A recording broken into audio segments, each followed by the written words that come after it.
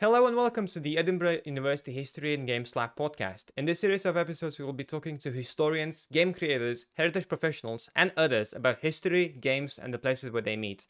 I'm your host and moderator, Edward Gafton, and in this episode, I am very much pleased to be joined by Tomislav Tom Cipcic. Tom is a game designer and computer programmer from Croatia. Born in Šibenik, Tom spent a big part of his childhood enduring the chaotic war years. This experience led to him becoming a passionate student of modern history, especially military history. Moving to Split after the war, Tom has been designing games for much of his life since. With the game for this episode, Brotherhood and Unity, his board game about the war and Bosnia and Herzegovina in 1992-1995, he aimed to capture the essence of that defining historical event and to bring it to the wargaming table. Tom, thank you so much for being on. How are you doing today? Thank you for inviting me. I am doing quite well. It's very hot today, so I'm sweating a bit. I hope it doesn't show. No worries, you look perfectly fine. For listeners Great. unfamiliar with Tom's game, Brotherhood and Unity is, and I'm quoting here from the website, a 2 to 3 player card driven war game which shows all of the major events of the Bosnian War, from the siege of Sarajevo, shown in a separate detailed map, to the ferocious battles for the Posavina corridor. The game simulates three distinct sides in the war: Bosniaks, Serbs, and Croats, with military strength fluctuating based on historical facts, meaning that the Serbs, for example, have a much better starting position than the Bosniaks are struggling to organize an effective fighting position. Also interesting is that there is no clear border separating these three distinct sides, meaning that players may very well form pragmatic alliances with former enemies, as was historically the case. Tom, you've mentioned growing up, and I have here like the fact that you grew up during the time of the Bosnian War. How is that like for you? As a broad opening question, what do you remember of from the Bosnian War? What do you remember from your childhood? Well, my one of my best friends was from Sarajevo, and the another best friend was from Banja Luka. So I know from their personal accounts that situation was very dark indeed. I mean, there was a war in Croatia as well at that time, but it was a bit different for us because most of the military operations were over by the end of 1991, and from 1992 to 1995 in Croatia, at least in Šibenik, we had sporadic shelling, like terrorist shelling attacks and stuff like that. But in Bosnia and Herzegovina, there was a constant warfare. And I heard about stories from siege of Sarajevo, how he ran from the town at one point using a tunnel and got away from the fighting, and how he was engaged in the fighting when he was 16. He was 16, having rifle, defending the city from the outskirts of the city, and then his father came and took him out of the city. It was very strange to hear something like that, especially in the 1990s, when we thought that war was more or less over forever. You know, Yeah, how was it for you? oh, for me, I You wasn't. between Yeah, I wasn't necessarily born. I'm born Are in you nine. younger? Yeah, I'm much younger than that. I'm 1997. So for me, Oh, again, for listeners, I am Romanian. So for me, I hear stories of '89. I hear stories of the bloody revolution that happened in Romania, but nothing beyond that. My father was on military service during the actual like revolution, and then he had a similar story of like being extremely young and having to defend a military base from the people, which is a different, obviously much different situation. But yeah, I think we both happen to come from countries where war is not such distant of a memory as it is yeah. anywhere and everywhere else, maybe. I want to ask you about Brotherhood and Unity in particular. Was it a lifelong project? Did you always mean to make a game about the Bosnian War? Was it always in your mind? No, it came accidentally actually, because I always wanted to make a game about World War II in North Africa, Mm-hmm. about Rommel and Montgomery, and that's what I'm doing now. But it came when I read a book, a great book by a Croatian author, Davor Marian, and book was about the we call it Homeland War, that is a war in Croatia, and it's a big, large book like this, Mm-hmm. big one, and in it, while reading it, as people do, I saw a material to make a game, and I said, why wouldn't I make a game out of this? Because I was already doing some games for myself and for my group of friends, and at that moment I didn't publish any game yet, but I created several games before it. And I said, why wouldn't I make a game about war in Croatia? And I started to do that. I made a map, made units, defined the core mechanics, and realized slowly that I couldn't make a grand strategy game of war in Croatia, because war in Croatia was split between 1991 Mm-hmm. and several shorter engagements which happened here and there in the next 4 years. So, but what I realized that I could do similar game for the war in Bosnia and Herzegovina, because war in Bosnia and Herzegovina was connected to the war in Croatia. And then I started tinkering with the idea of making that game, and little by little, it became the game we have now. Oh, wonderful! And yeah, before we go on to ask you more questions, I want to mention to the listeners and viewers that like everything that Tom will mention in terms of like books, in terms of games, will be linked in the descriptions. I suspect this will be a link heavy episode, so for more information on Tom's video game about a campaign in North Africa, Attack at Dawn, there's a link to the website for the game, and also the Homeland War book. I'll ask you after the recording for you to send me the actual link so that people who listen in and watch the podcast might enjoy the resources aspect of this podcast as well. So it wasn't always a game about the Bosnian War, like you mentioned, like you wanted to just like make a game first of all. How then in the process of like making Brotherhood and Unity did you land on it being a card-driven war game? I'm personally not familiar with this particular subgenre of like war games. Could you tell us more about the history of this style of game and how you came to innovate on it with your game with Brotherhood and Unity? Well, it's one of my favorite gaming mechanics, card-driven game. And there is a couple of great lectures on that topic. One by Volko Runki, who is one of the best designers using this game system, and the other one I think is by Brian Train, who also used it many times in a very, very successful way. But to say it shortly, card-driven game system is a system where each and every action of the game is done by playing a card. And each card can be used in several different ways. Cards usually have a value, and that value gives you certain amount of actions you can do. And actions can be anything from a movement, attack, entrenchment, redeployment, reinforcement, whatever. And cards usually also have so-called event. And event is a historical event described in a couple of sentences, and it's on a card. There is usually a nice image, nice picture. You can even show it if you have some examples here. So when you play a card, you need to decide. You have a deck of cards and you have several of them in your hand, and as if you are playing a poker game, you need to decide which of these cards am I going to play. Am I going to play this card, which gives me this value and maybe this ability, this event, or this one? And that card play really gives an edge. Psychologically, it's fun for a human to play a card and for him to decide between this choice and this choice, which one is the better choice now.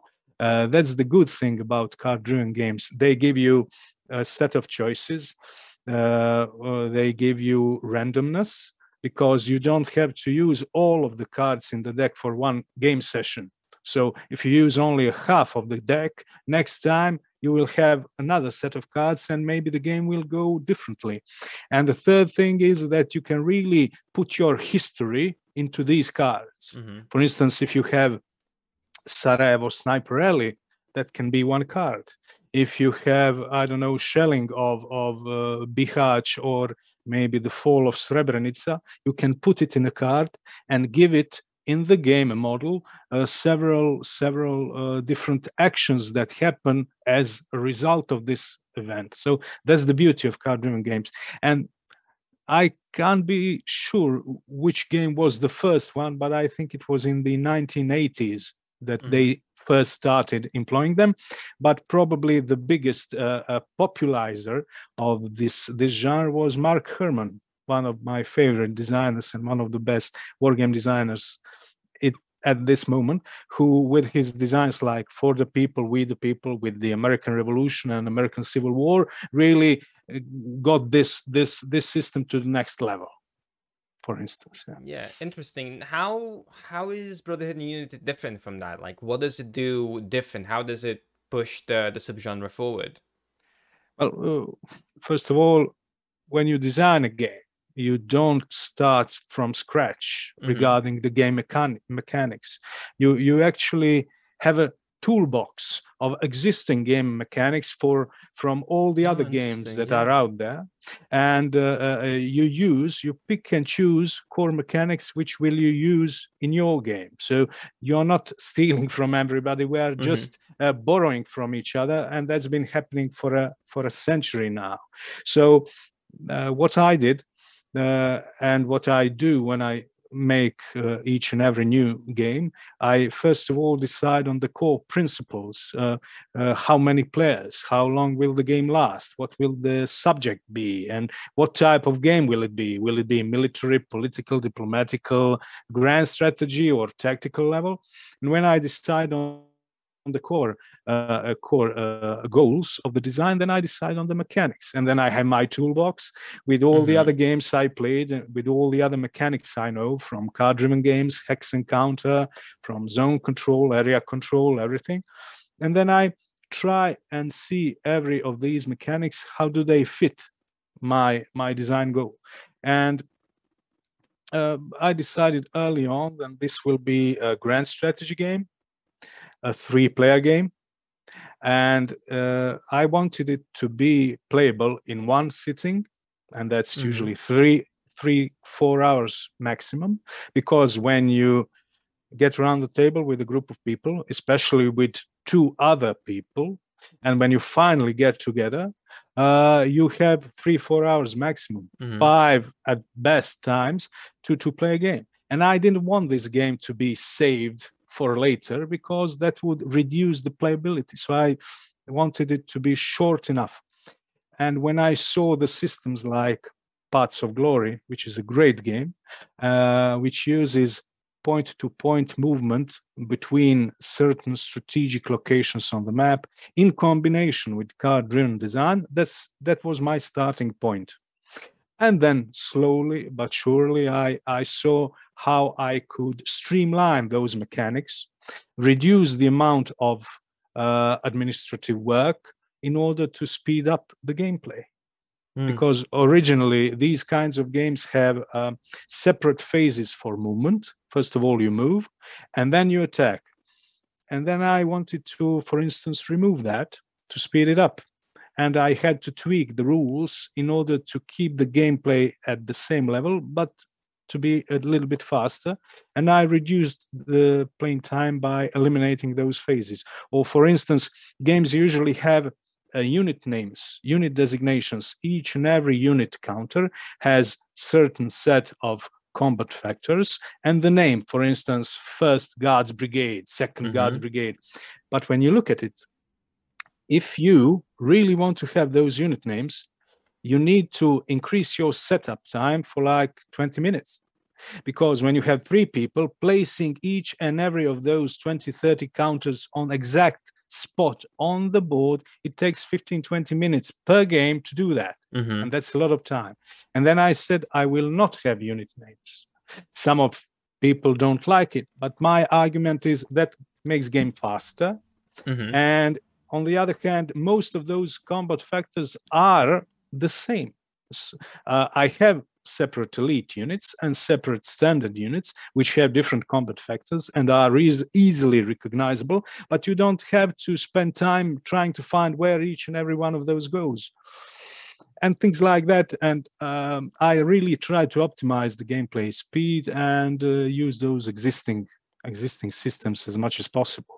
And for instance, combat calculation. In these types of games, combat is calculated so that you take all the attacking units and take all the defensive units and make a sum of all the combat factors of the attackers and divide it by the sum of the defense factors of the defending units. And then you get a ratio. And then you take a table and then you find the column for that ratio. And then you roll a die. I mean, it takes time. And you need to have that combat table. Each player needs to have his own combat table, his or hers, in the lab, and to look at it and see, and to calculate the odds. And then I said, why would I want that? And I saw the system that, for instance, Mark Herman uses in Empire of the Sun, which is a beautiful game, one of the best war games ever. And he uses a very simple but very effective system where you just roll a die and then you get a multiplier. You get ×2, ×half, or maybe ×1.5. And what you do, you take your attacking units sum, for instance, 20, and then you multiply it by 2 or by half or by 1.5. Everybody can do that very, very fast, very easily. And that's your strength. And it tells you practically that your unit at that particular battle fought as twice as hard as it usually does, or as half as hard as it usually does. It gives you that luck factor that you need, and you don't need a table because you can remember very, very soon that if you roll from 3 to 6, 3 to 6, you get the ×1. If you roll 0, you get divided by 4. If you roll 1 or 2, it's divided by 2, and that's it. And you remember it, and you speed up the gameplay. Yeah, interesting. I'm thinking a lot about like what you said about like design goals, and I'm thinking about like your design philosophy. So you started from having like a few key elements or like key goals, like wanting to make the game more playable, wanting it to be fast, wanting it to be played in one sitting. Did the team come first? Did you covering the Bosnian War come first, and then you adapted the team to a game, or did you have like design philosophies in place or like game mechanics, and then you were like, oh, actually, why don't I just make it about the Bosnian War? Like, because you said you've decided pretty early on that it was going to be a 3-player game, and to me that fits perfectly on the Bosnian War. So like, which came first, the chicken or the egg kind of question? Yeah, first came the topic. This is what happened with this game. I mean, each game is a story for itself. For this game, first of all, topic got me interested, which usually does because I read a lot of books, a ton of books constantly. And when I really find some topic that interests me, when I get an idea, I write down that idea. And when I get some free time in the future, I go back to that idea, and starting from that idea and that topic, I start building the game. That's the principle I use. Oh, interesting. Some other designers use a different principle. I even myself, when I started, I experimented with some systems and said, oh, this is an interesting system, like impulse-driven area control you have in Mike Rinella's games, for instance. And I said, well, why wouldn't I make some game that goes like that? Fast, impulse-driven tactical game. You can go starting from mechanics, but in this instance, I started from the topic of the game. Interesting. And then obviously, since we are, this is the History and Games Lab, and this is the History and Games Lab podcast, the question we ask every single guest on the podcast is, should games be historically accurate? How historically accurate is Brotherhood and Unity? Especially because you started from the topic. Like, what was the most challenging part of like making a game that has all of the elements that you wanted it to be playable, replayable, to be finished in one setting, to have 3 players? What is the compromise in between like telling history as it happened and having a game that is fun and has all of your design goals in mind?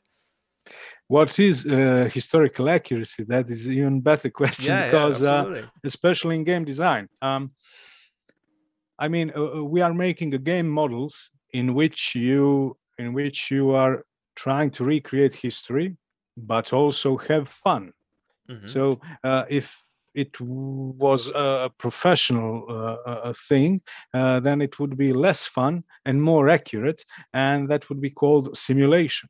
But the problem with accuracy is you can't really be sure if your game is as accurate as could be, because you only know one outcome, historical outcome. Mm-hmm. So what you try to do is, by guessing and by educated guessing, to make a game model that recreates, that one of the outcomes of your game recreates the historical outcome, but that's not necessarily the most often outcome of the game.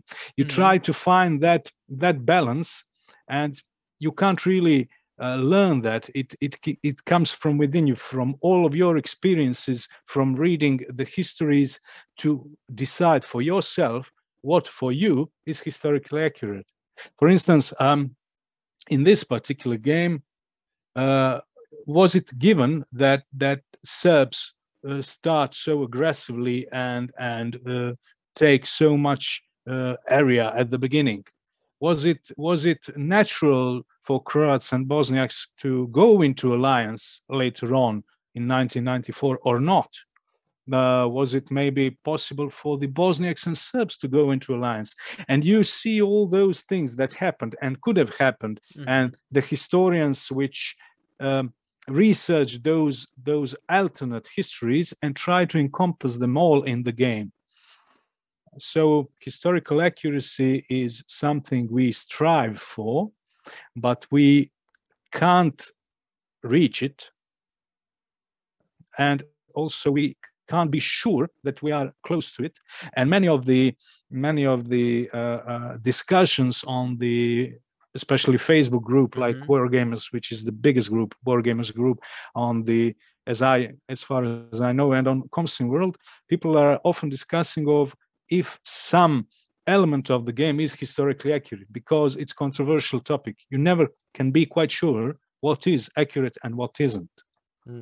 And especially with the Bosnian War, as far as I remember it, and as far as I know, it is a bit controversial, especially if you play with players from the regions. Like, did you have any comments? You can kind of anticipate the question. Did you have any comments from people in the region about, like, hey, this is not really how it happened. This is this and this is that. Like, what was player reaction, especially players who, like, you know, like your friends have lived these moments? Like, what did they say about it?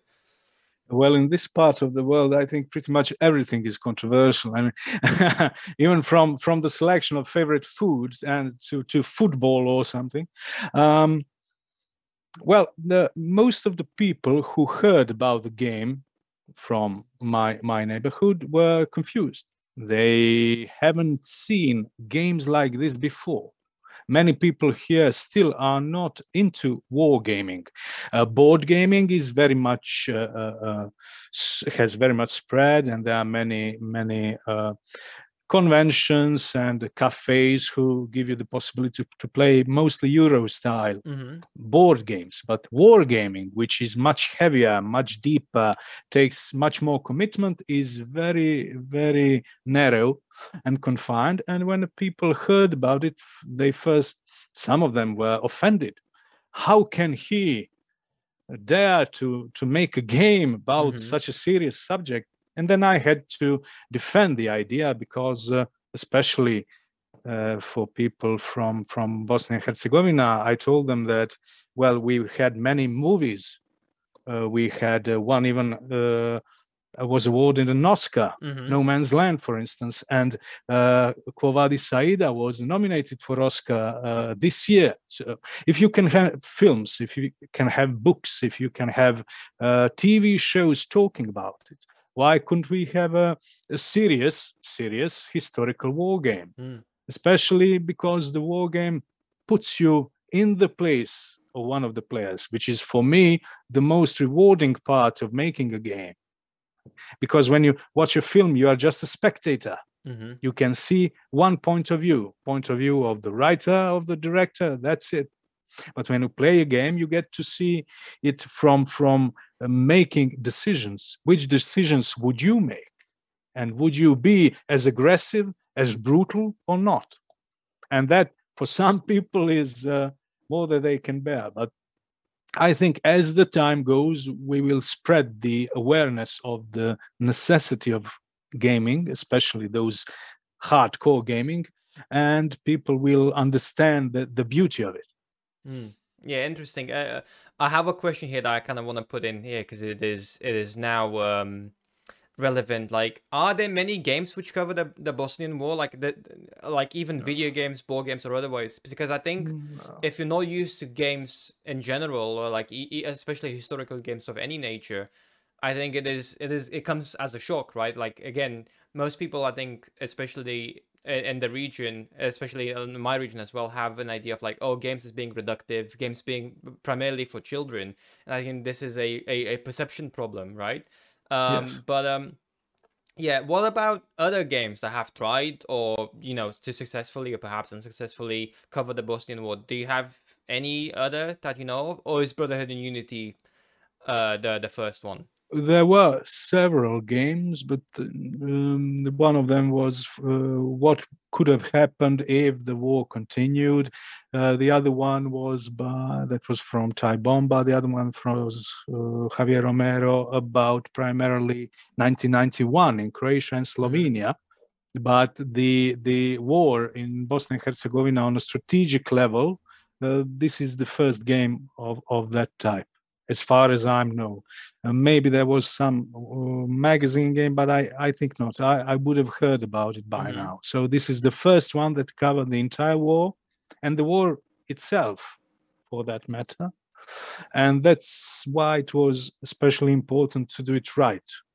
Not to be presumptuous, not to be choosing sides, trying to be objective, trying to have respect for the casualties on all three sides.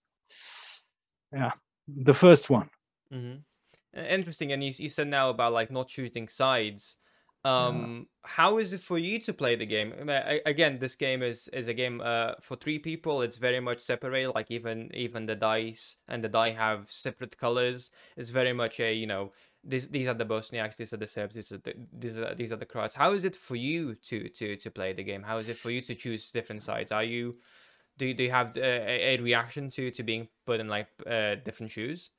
No, I have no emotional reaction whatsoever depending on the side I play. I have emotional reaction if I play good or bad, because I'm the designer. So I look at the game from the mechanics point of view. What does this mechanic do? Does it achieve what I wanted it to achieve? Does it represent the historical event or not? I am sensible in how to portray, for instance, one very important aspect of this war was the question of refugees, because since this was a citizen war, there was a break of ruling structure in Bosnia and Herzegovina from the start, because this wasn't like one very firm and defined country getting into the war. This was many things at the same time. This was a breakup of the country from within, an implosion of sorts. So you had anarchy. You didn't have a defined front line. And one of the key aspects of the war was taking all the civilians from the city and just sending them away into buses, and off you go to your side. Ethnic cleansing was first and foremost characteristics, because the idea was to produce ethnically clean state. And how can I portray this in the game? It was very tricky, and that's when I decided to abstract it into what is now known as foreign attitude in this game. A mechanic in which, when you capture a city, you cause a diplomatic stress, a diplomatic turmoil internationally, especially in the UN, and that reduces your reputation, so to speak. and I don't show the refugees. I don't talk to you where these people go, but behind that mechanic, you know that there are 100,000 poor people Mm-hmm. who were fled from their cities to another city, and that was shown on the media all over the world, on the CNN or NBC or whatever, and that's what reduce your reputation.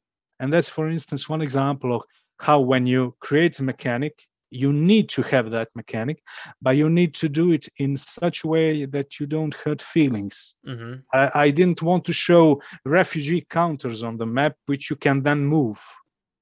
That would be too much, I think. But you need to abstract it somehow with some kind of mechanic of the game, which if you take too much cities in short period of time, then you get sanctions. And if you go too far, NATO comes in to bomb you with airstrikes. And that's one example how to do it and not go too far with explicitly showing Mm-hmm. what needs to be shown. If you look at the films like La Vita è Bella, Life is I was Beautiful. thinking absolutely Yeah. that, yeah. So you can show the horror, but you don't need to show it directly. And it's even worse if you leave it unsaid and unshown, and just as a touch of information for you to research for yourself later on. Mm-hmm. And speaking of research, and this is a fascinating aspect of the game for me, it comes together with a significantly large bibliography. Like I know you've packaged a selection of books that players should read. How important is it to you that players understand the historical context before and or after playing it?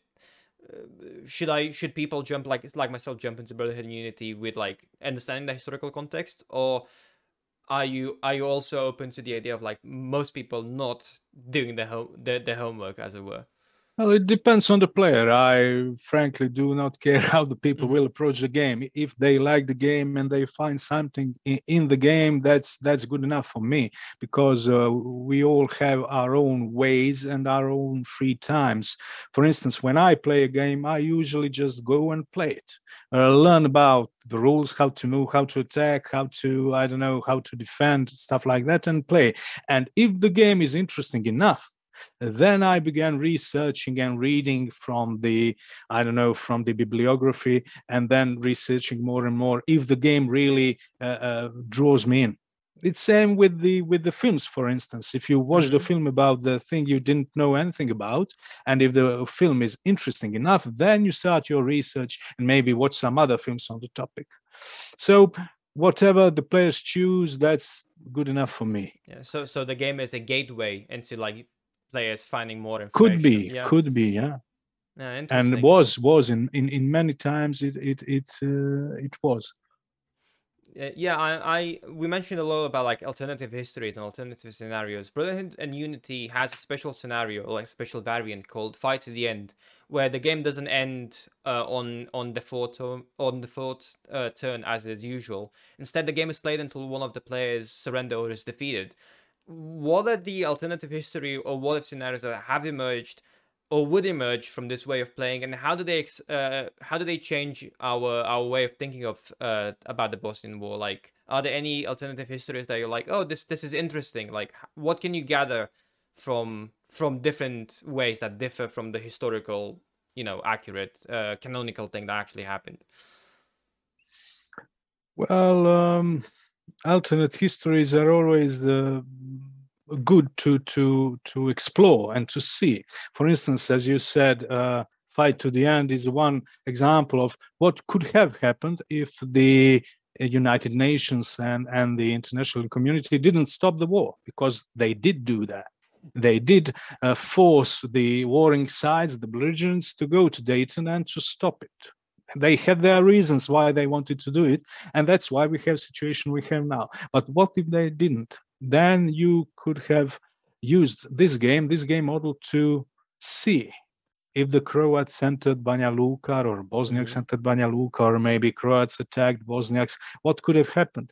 And that gives you a nice gateway to the possible conflicts in the future, because if the situation is not yet resolved, because if there are still tensions, what can happen in the decades to come?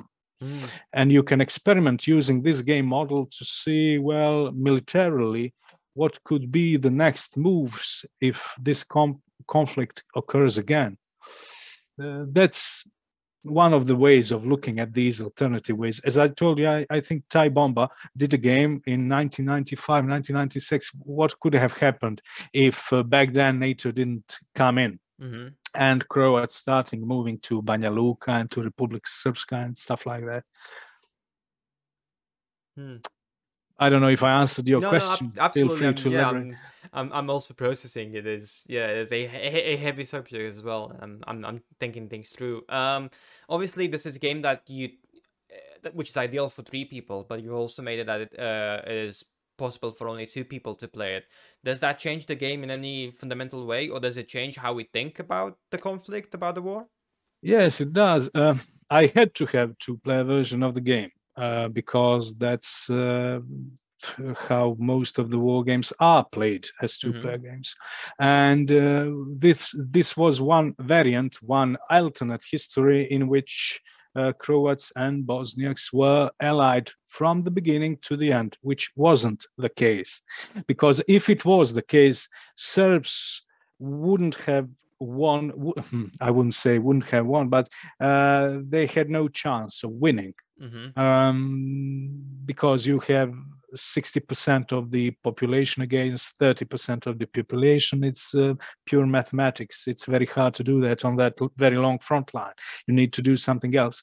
And that's one thing I chose as a variant, because that was one thing that could have happened. But then I had a problem of balancing the game, because it's very hard to fight if they are twice as strong as you. And that's why you have such a disbalance from early war in the game, when Serbs are overwhelmingly powerful, and the late war, when the Serbs are not as powerful, and the Bosniaks have really started to create many brigades. And then the very experienced player needs to play either very fast at the beginning and then very defensively at the end. For me, it's not as fun and as not as accurate, here's that word again, historical accuracy, is not as accurate as 3-player game, because it's completely different dynamics. Completely different dynamics. In a 2-player game, there's just a plain tug of war, pure balance. If somebody wins, the other one loses. And that's it. Just push and pull. And when the rock starts rolling downhill, it's very hard to stop it, and then you need to add some other mechanics to prevent the player who is overwhelmingly powerful to destroy the other one instantly. And you need to have some kind of leverage. And in a 3-player game, the game leverages itself. If you have 3 players playing to the best of their ability, and if they know how to play, the game balances itself. It's much more in the middle of that. Yeah, interesting. And I'm thinking again from the description, pragmatic alliances don't happen organically in 2 players, because you obviously don't have anyone to form an alliance with. And I think the addition of the 3rd player really changes things up and really makes it more like tactically challenging and interesting. I wanna move the conversation to Tabletop Simulator, and also the actual context of pandemic context. Many players have gone to use Tabletop Simulator to play Brotherhood and Unity online with with their friends. How did you find that transition from players gathering around the board to now making a mod and playing it online? Now I know from reading the description from the mod that they've required permission from the publisher to make it into a mod. But how do you feel about people playing board games, war games, any games now in a more digital world via Tabletop or Tabletopia or any of these services? I think it's great. It's first of all practical. It allowed us to play even though we are all confined to our homes. And it's practical because you set up the game instantly. You can save it. You can load it later on and do things like that. The missing thing is being close to somebody, to a friend, and taunting him or her and saying, you're gonna lose, and seeing that dice rolling. That's the thing you are missing. You are missing that tactile feeling of touching the counters and touching the board and having the cards in your hand. That's what's missing. But the idea of being able to use digital technology to do all this is fascinating. And I'm thinking of a very, very not future world, very near future, when we will have tables like big tablets, big touch tables in every cafe, and you will be able to play these games everywhere you go. I dream of that day, really, going to a cafe with a friend and playing a board game. And I can save it, I can load it, I can put it on the clouds, or I can finish it at home or anywhere else. And I think we are going into some kind of a mixed future when we will mix these cardboard counters and rules with the digital technology to give us the better experience, to reduce that administration, reduce the setup time, to enable us to save the game and reload the game, and then also to have that counters and maps. Something will be, I think, invented very soon to be able to use that, and I like it. I hope so as well. That sounds fascinating. This hybridization of the board game experience, of the game experience, is very much welcome by me. With your game, you have a new project, Attack of Dawn North Africa. That is a video game that is available for people to wishlist on Steam. How was the transition from physical war game to making a video game, and how has the medium changed how you think about games, if it has in any way?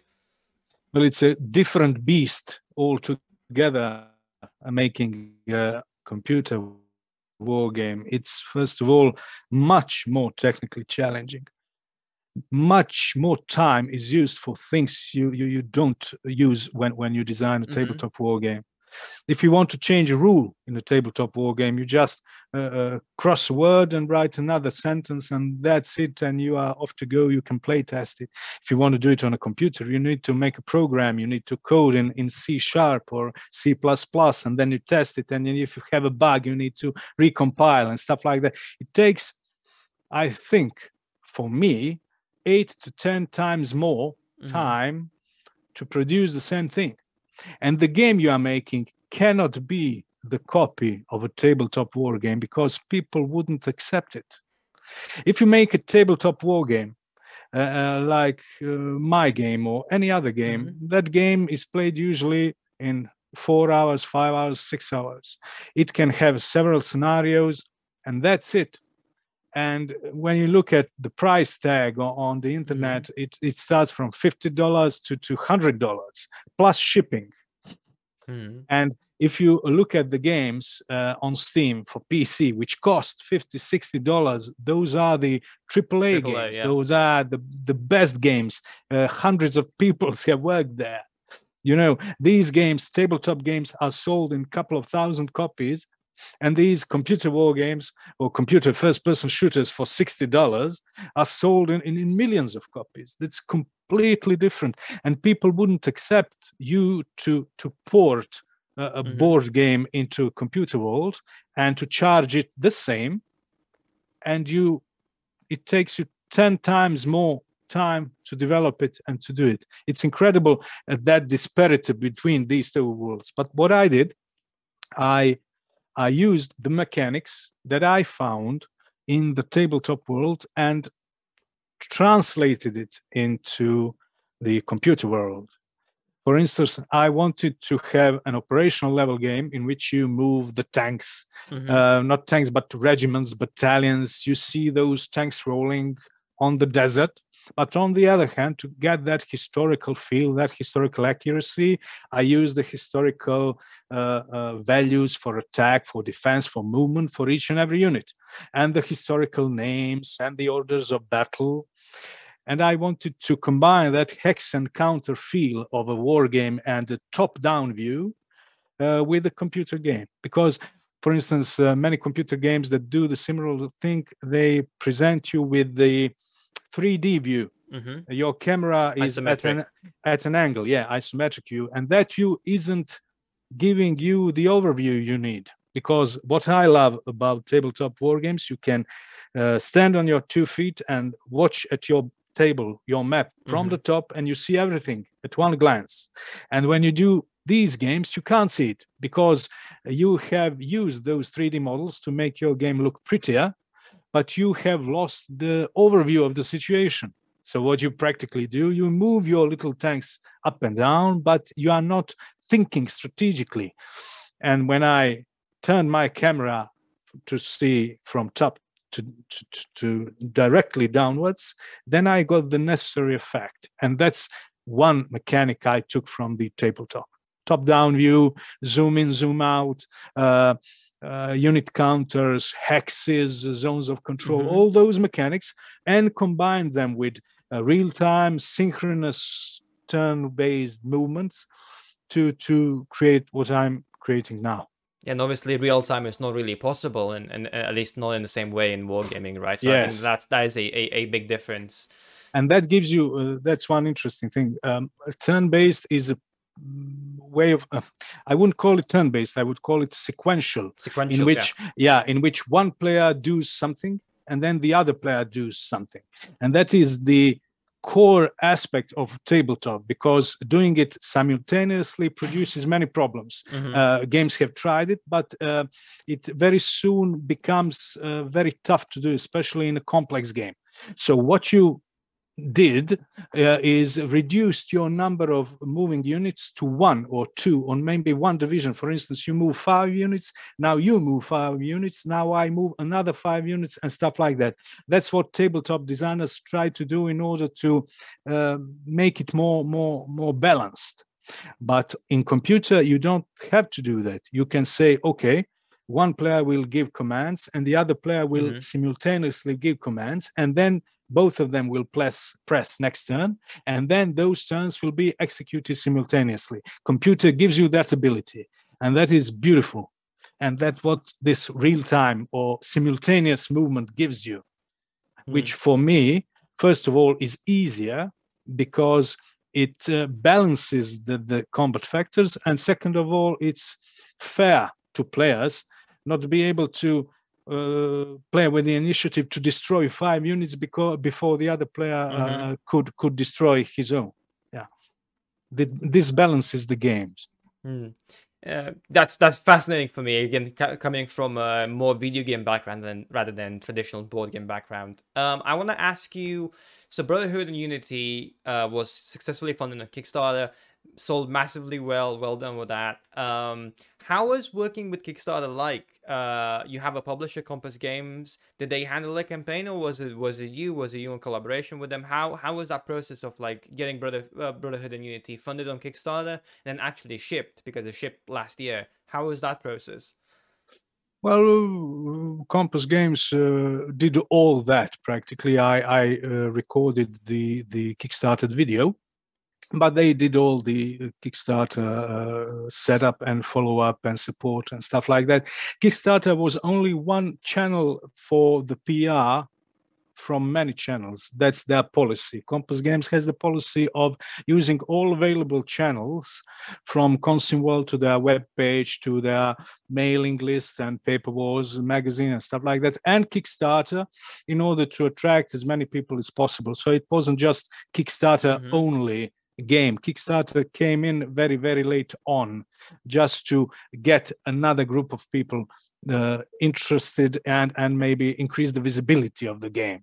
Yeah, so I couldn't really tell you much about Kickstarter because it came really later on. But Compass did a good job with this game.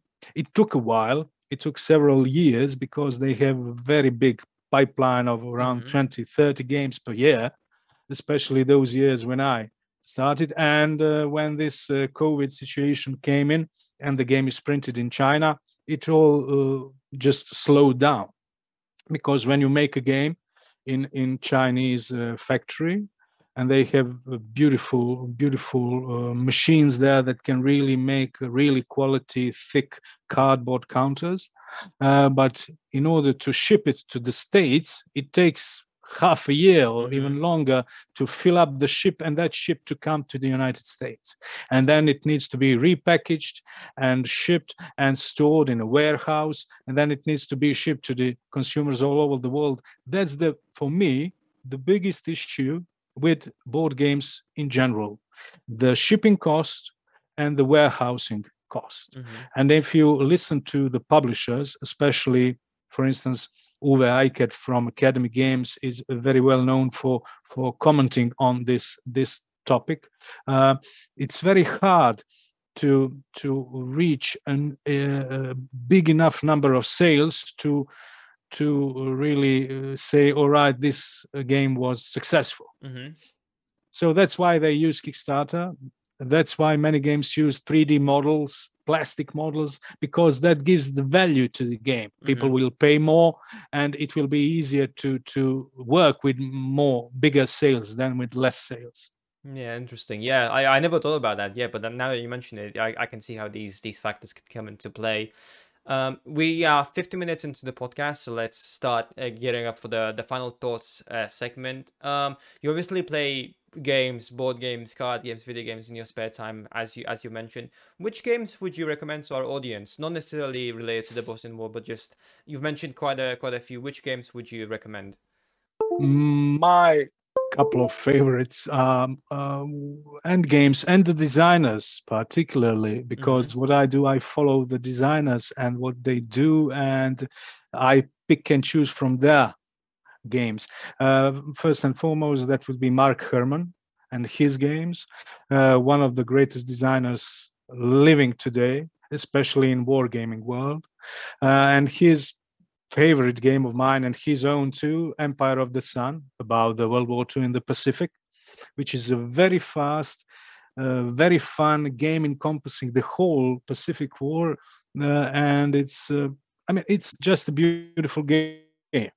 And he did an interesting 3-player game, Churchill, very different and very nuanced combination of diplomacy and politics on one hand, and military actions on the other hand, combined with card play and 3-player mechanics. And then he has Pericles: The Peloponnesian War, which is a single-player game, solitaire game, which is also a beautiful experience. That's Mark Herman for you. Then you have Volko Ruhnke, who is probably the best modern, new age, younger, so to speak, designer, because he launched an entire series of games, so-called counterinsurgency or coin games, which have really now got to, 15 volumes, something like that, encompassing from war in Afghanistan, war in Vietnam, to Cuban Revolution, to even you have Pendragon, which deals with the Romans and Saxons in Old Britain, and you have Gauls and Romans in France and stuff like that. Beautiful game. So Volko Ruhnke and his games must have at least one from the coin series. Then we have Brian Train. For me, is a great designer who is excelling in asymmetrical warfare. For instance, incursions, rebellions, when one side has the government and has the weaponry, and the other side has Kalashnikovs, AK-47s, and bombs, and completely different way of fighting. And his favorite game for me is Colonial Twilight. That is a battle for Algiers between French and the Algerians. And of course, what's the name? A Distant Plain, War in Afghanistan, which he did with the Volko Ruhnke in the coin series. Cole Worley, who was your guest the other day, is a brilliant designer. So if you are not so much into historical heavy-duty wargaming, then I would suggest Cole Worley's games, because he's an intelligent designer and you can really see it in his games. For instance, Pax Pamir is a wonderful game. John Company is such an amazing creation. Then his older, smaller games like An Infamous Traffic, about opium trafficking in China. It's a beautiful small game, and it's going to be reprinted, I think. and John Company is having a reprint Yeah. now. So and Root. If you don't have anything else, you should have Root. You can play Root with your children, with your kids, and you're going to have a lot of fun and introduce yourself to wargaming. Root is even available, I think, on Steam. It So is I'm available really, as a tabletop simulator. And for more on Cold Whirly, listen to podcast episode 7. I think that was. Definitely Cold Whirly. And I should of course mention Dean Essig, who's I'm very fond of him, especially of lately, because his games on that military level, that operational level of combat, are among the best ones out there. Especially the game about North Africa, Deutsche Afrika Korps, DAC, the second edition, is a beautiful big game. And the beautiful thing about these North African games, they have large maps.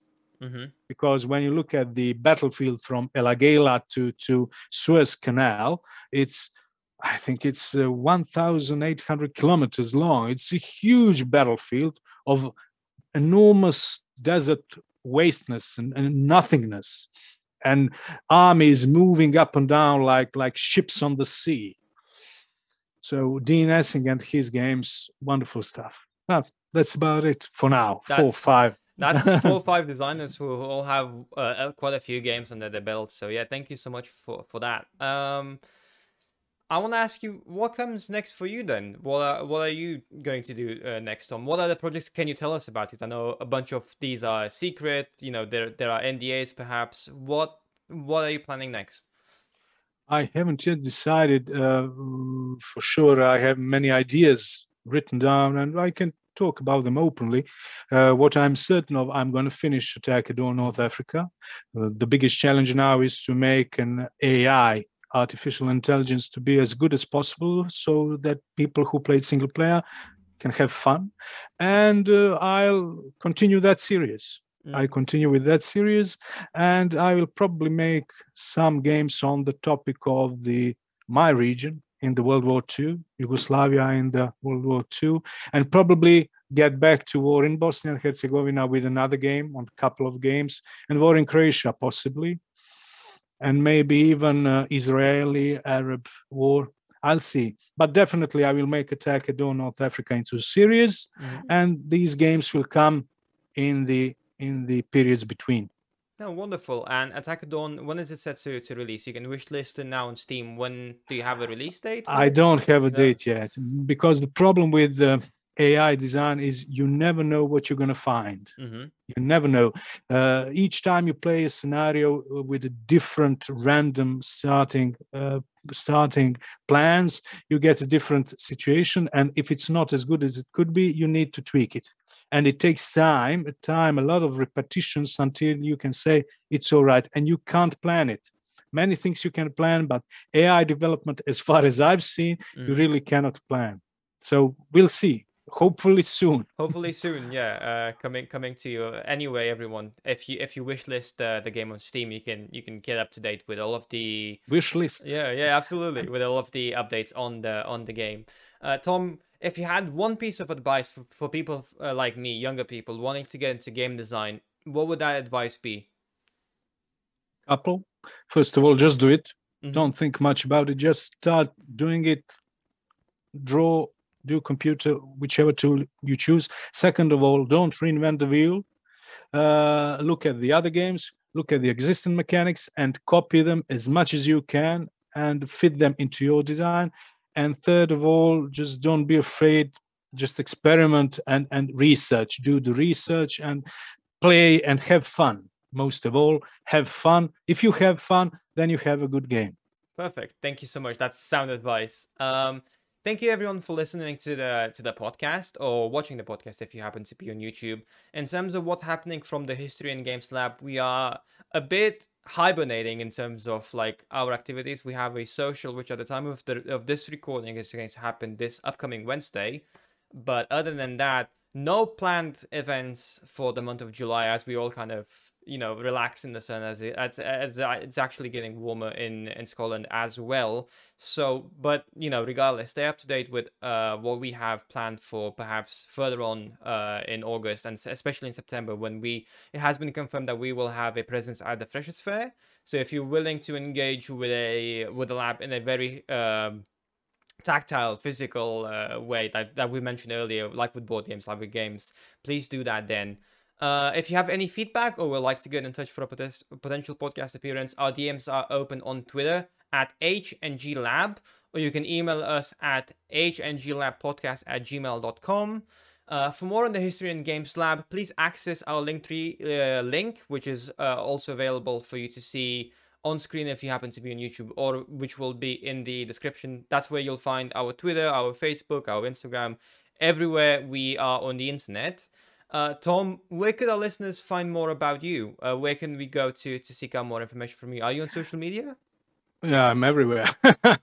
I'm everywhere, but maybe the best way is to go to website www.attackatdawn.com, or for instance, you can subscribe to my YouTube channel, which is called Attack at Dawn North Africa, or you can subscribe to my Twitter account, which is Attack at Dawn North Africa or Panzer Division Games, or on Facebook you have Attack at Dawn North Africa. So we have Facebook, Twitter, webpage, and YouTube. So that pretty much covers most of those channels. Perfect. And again, for everyone interested, I have the links in the show notes, in the description, whether you're listening on podcast services, whether you're watching this on YouTube, just to find all of the links to everything that we've mentioned in the description/show notes. Tom, the last word, what would you like to emphasize? If there's one thing that you'd like for our listeners and viewers to take back from this podcast, what's that one thing that you like for everyone to remember? Play historical war games. At start, it's a bit hard to learn the rules, but when you get a grip of it, you'll find a beautiful world of knowledge and fun. That's beautiful. Thank you so much, Tom, for joining me, and thank you so much to you for listening and watching this podcast. Until next time, everyone. Bye. Cheers. The Edinburgh University History and Games Lab podcast is a production of the Edinburgh University History and Games Lab. For more on us and future podcasts, connect with us on Twitter, Instagram, and or Facebook by searching for Edinburgh University History and Games Lab, which should be the first result. Music for today's episode is Call to Adventure by Kevin MacLeod, used under filmmusic.io standard license. For more information on the link and the license, please check the show notes. Thank you for listening, and please join us next time.